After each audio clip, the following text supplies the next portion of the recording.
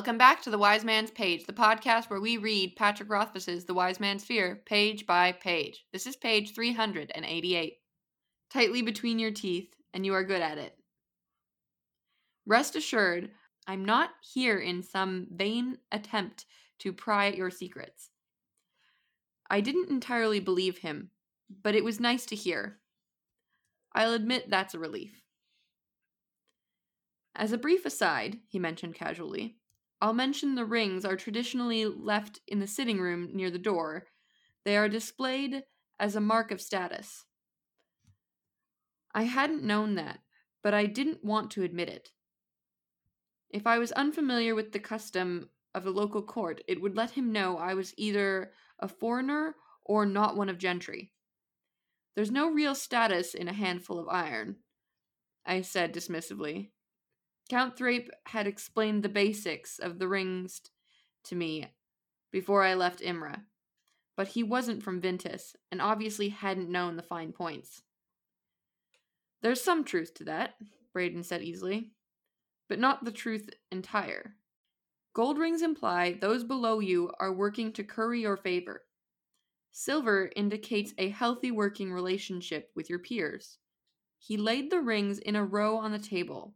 However, iron means you have the attention of your betters. It indicates you are desirable. I nodded slowly. Of course, I said.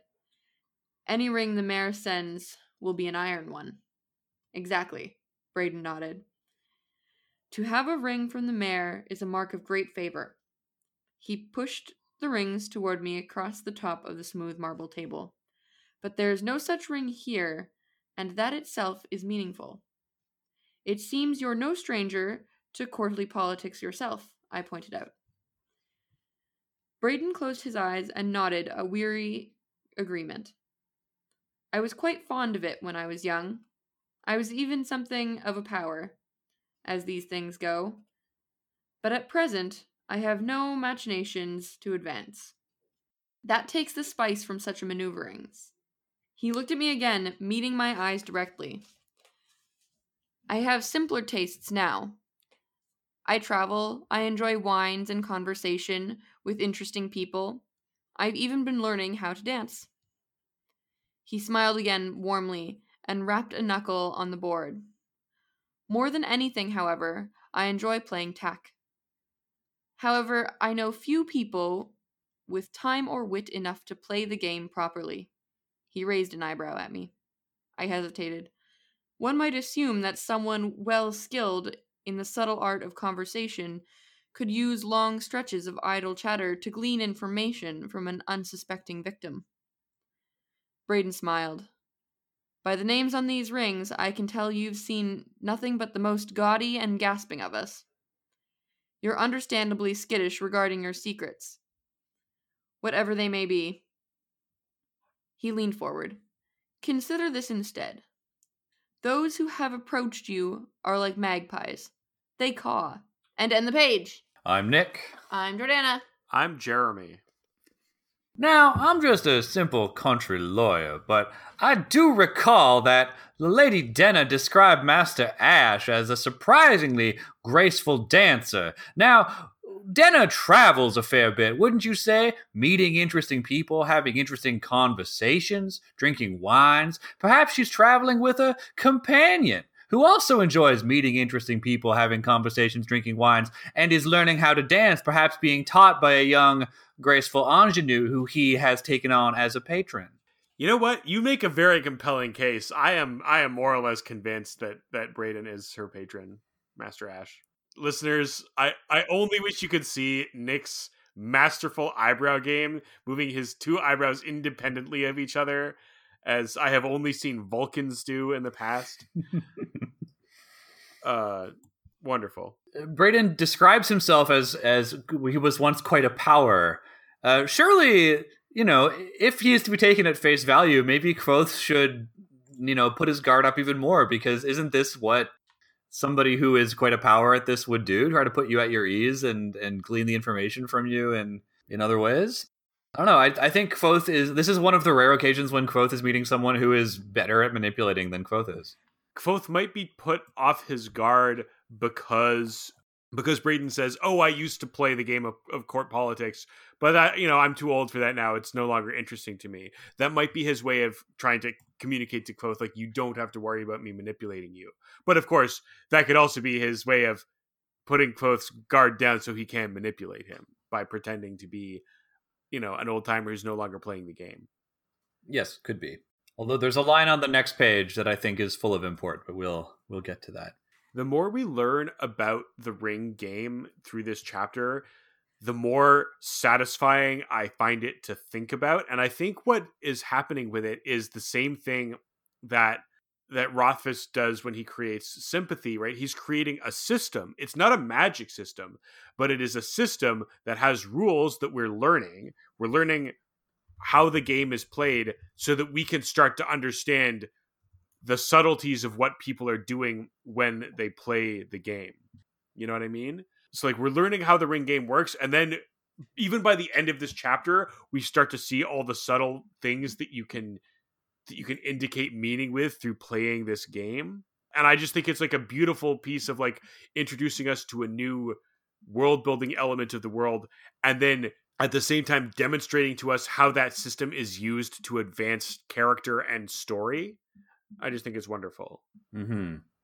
I think that Brayden already knows a fair bit about Kvothe, but Kvothe also gives a lot away just in this first exchange.